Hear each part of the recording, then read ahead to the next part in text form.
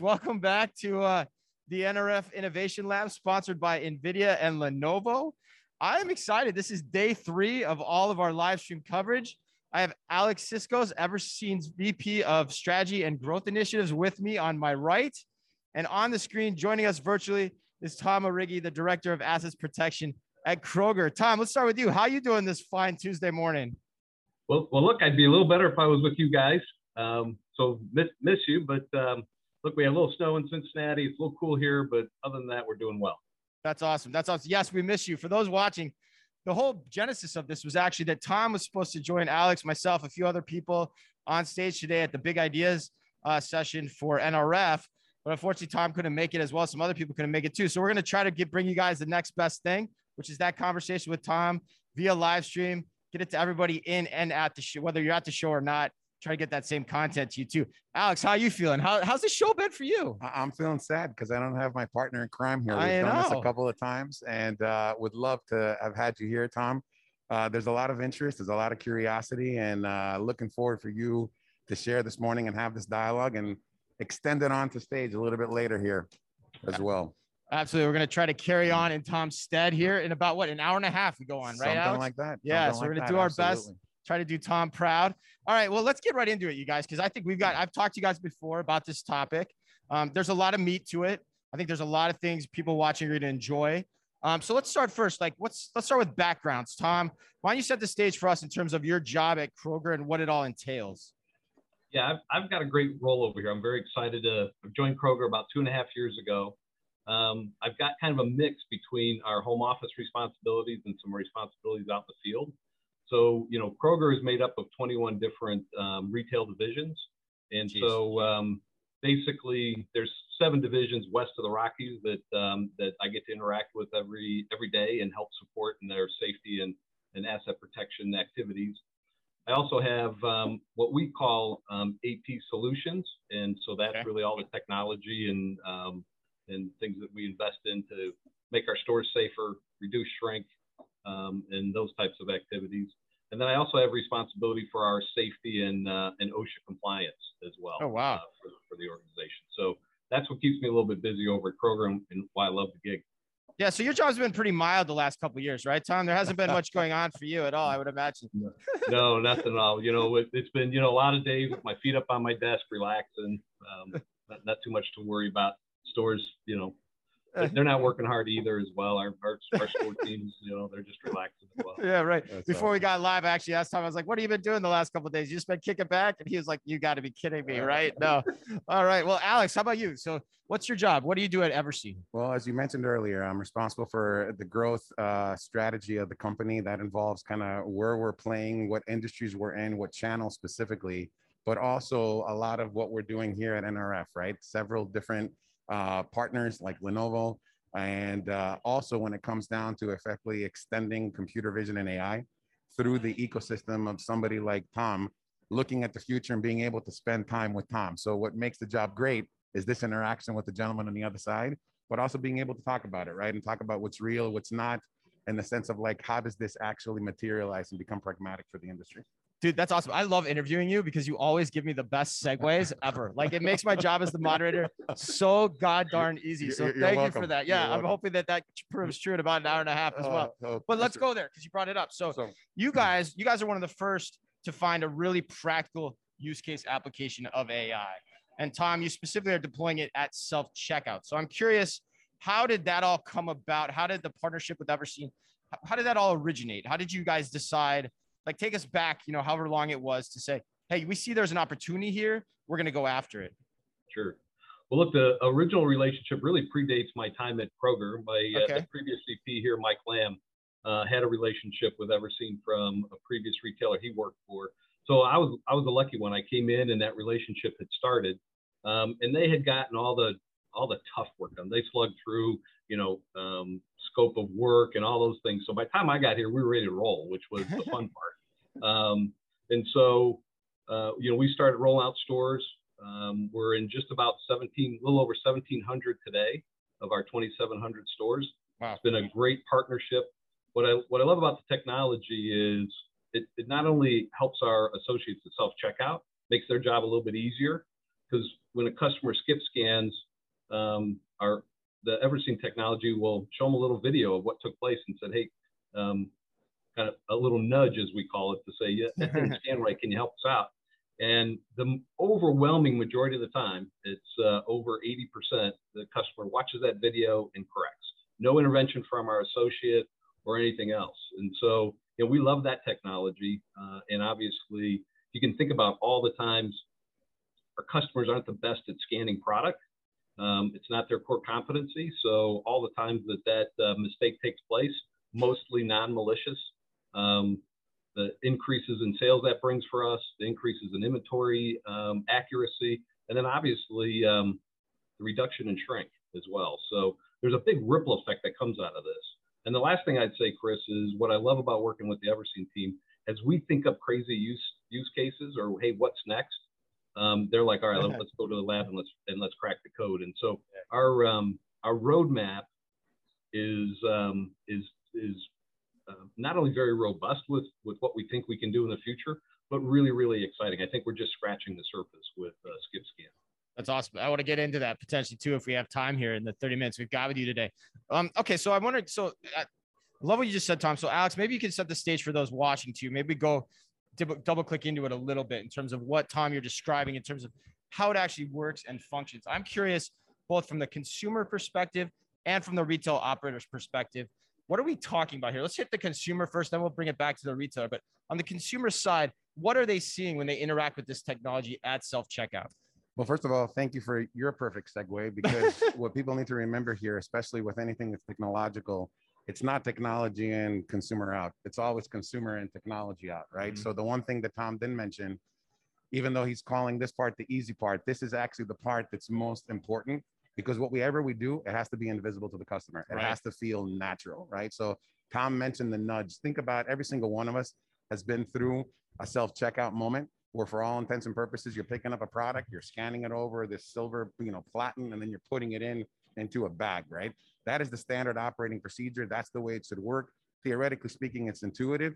But I've shared with you guys before, right? I'm related to a gentleman called Tom, my father, who has an issue with frozen peas, right? I mean, he tries legitimately to go through and scan it. And, he was telling me the story, a couple of months ago. And he's like, Alex, I tried 3 times. First, it was, all cracked up. Then I thought it was maybe the condensation. Well, I legitimately went 3 times. I just said, Kroger, you must be giving this to me for free. So he put it in his bag, right? That's what Tom is describing as the kind of non-malicious, perspective. Mm-hmm. Technologically, what we did is not try to make this so, how should I put this? Tasking on the self-checkout associate and give the consumer the opportunity to self-correct themselves. That's what the nudge is, right? So when somebody sees themselves on a video, it's irrefutable, right? That's exactly what happened. You don't have to argue with it, and people self-correct. What I love about, what Tom and what Kroger did, and there's several other customers that are doing this, is basically saying, show the people how to correct it. They'll do it on their own. If they don't, their suspect level goes up, right? Mm-hmm. So if they continue to do it, that's when we'll interrupt. That's when we'll stop, right? Got it. From a technological perspective, to answer that question, we're integrating with the POS system. The POS system said, peas, we saw peas, check, we're in. We saw peas go through, we didn't get a ding from the POS system. That is a misscan, right? Mm-hmm. That's pretty much how that all comes together. In the spirit of all the names that you see behind us, this requires a box. Inside the box, there's, GPU, CPU, all that. And, with Tom, we figure out how to make that better, smaller, quieter, cooler, right? So it fits in the back of the store in a way that doesn't become disruptive to the rest of Tom's operations. Yeah. And so then in that take me that peas example again. So I'm the customer. I'm trying to scan the peas. I can't get it to work. What do I see then? Like, what does that look like tactically? Yeah. So if you're looking at, just like we're all looking at our monitors right now, kind of going through that, right? You actually see your register and what you've actually scanned, and what pops up is a video with a view of you top down, showing you going through it with the peas in your hand and just doing this motion, right? Yeah. And the fact that it didn't scan. And therefore, there's a button on the bottom that says, will you rescan, yes or no? And as Tom said, more often than not, people say yes, and they continue with the transaction. Try to get it to rescan. He'll keep your father will keep trying to scan those peas. Yeah, he's a good guy, and he said that, and he legitimately raised his hand. So on that front, he called over the SCO, just to be clear, just in case. Heck, his name is Tom. How could he be anything but a great guy? Exactly. And Tom, is there anything you add on that explanation, just out of curiosity? Well, look, the only other thing is, the overwhelming majority of the time, this is somebody that is not intentionally trying to get away with product, right? Mm-hmm. And so there's two outcomes if a second skip scan happens, right? It's either there's something wrong with our scanner, it could be dirty or have condensation on it, like Alex was talking about, or somebody may be intentionally trying to skip scan. So right. that first nudge happens, and like I said, the majority of the time, customer corrects. But if they happen to hit a second time where they misscanned a second time, that's when we alert our self checkout associate, and he or she would come over and provide customer service, help the customer figure out why that scanner is not working right. Got it. That makes sense. All right. So let's get to brass tacks then here, Tom, too, maybe to you. Like, what are you seeing in terms of results that you guys can talk about? Like, how is this proving out for you on the financial side of things as best you can describe? Well, look, I think the thing I could probably say and not get in any trouble is the fact that we've rolled out 1,700 stores. That tells anybody that's thinking about this our commitment level. Mm-hmm. We all fight. Anybody that's in a role similar to mine, we all fight for capital dollars. And look, we have a responsibility to the organization, to our finance team, to make sure those capital dollars gotta have a really great return on investment. So without divulging anything that's inappropriate for me to say, Chris.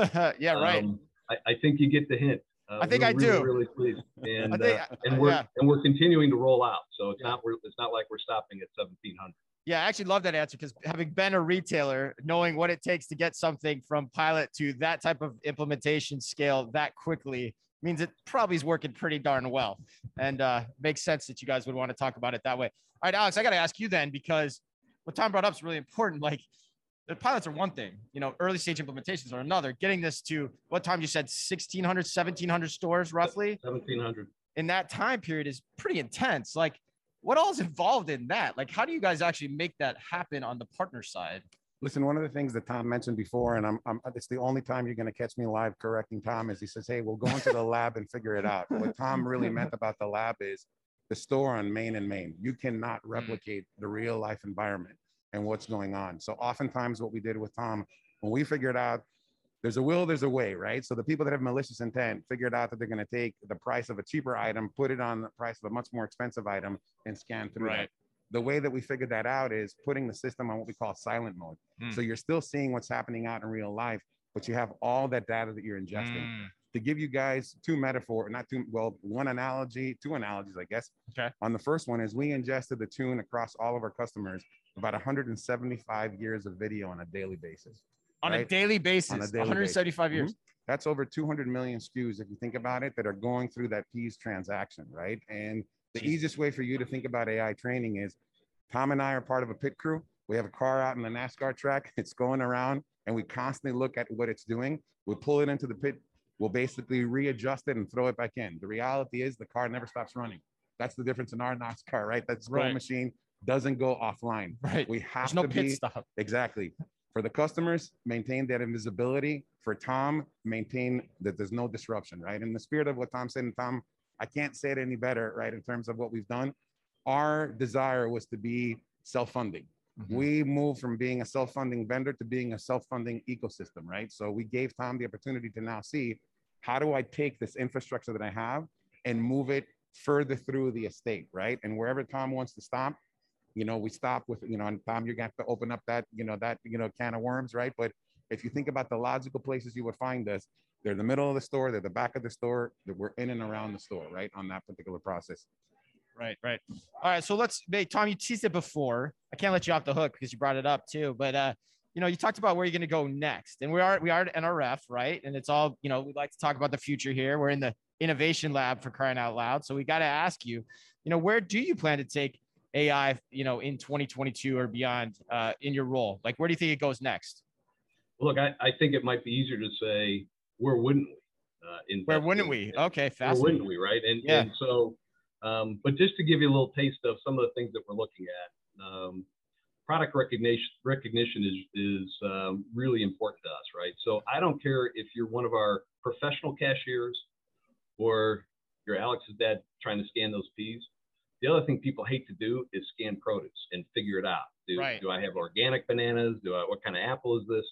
And so, so we're really excited about some of the work that the team is working on to help with that. And at the end of the day, these are things we can talk about, things that are taking place in the store that are malicious, and certainly we're going to invest there. But the first thing we do is say, how do we make that store better for our consumers, and how do we make it easier for our associates to run? So, that's one that I'm really excited about.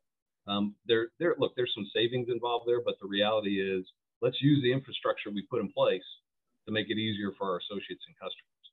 Right. Alex mentioned the back of the house, and so DSD is an area that can be problems in everywhere I've been. We've focused in on DSD. Right. I'll just say right. Yeah, me too. Yeah. And so, how do you leverage technology to make DSD easier? Mm-hmm. Pickup is another phenomenal potential, right? It's a growing. We've grown our pickup business so quickly that, candidly, and I'm sure others are in the same space, we might have left some gaps behind.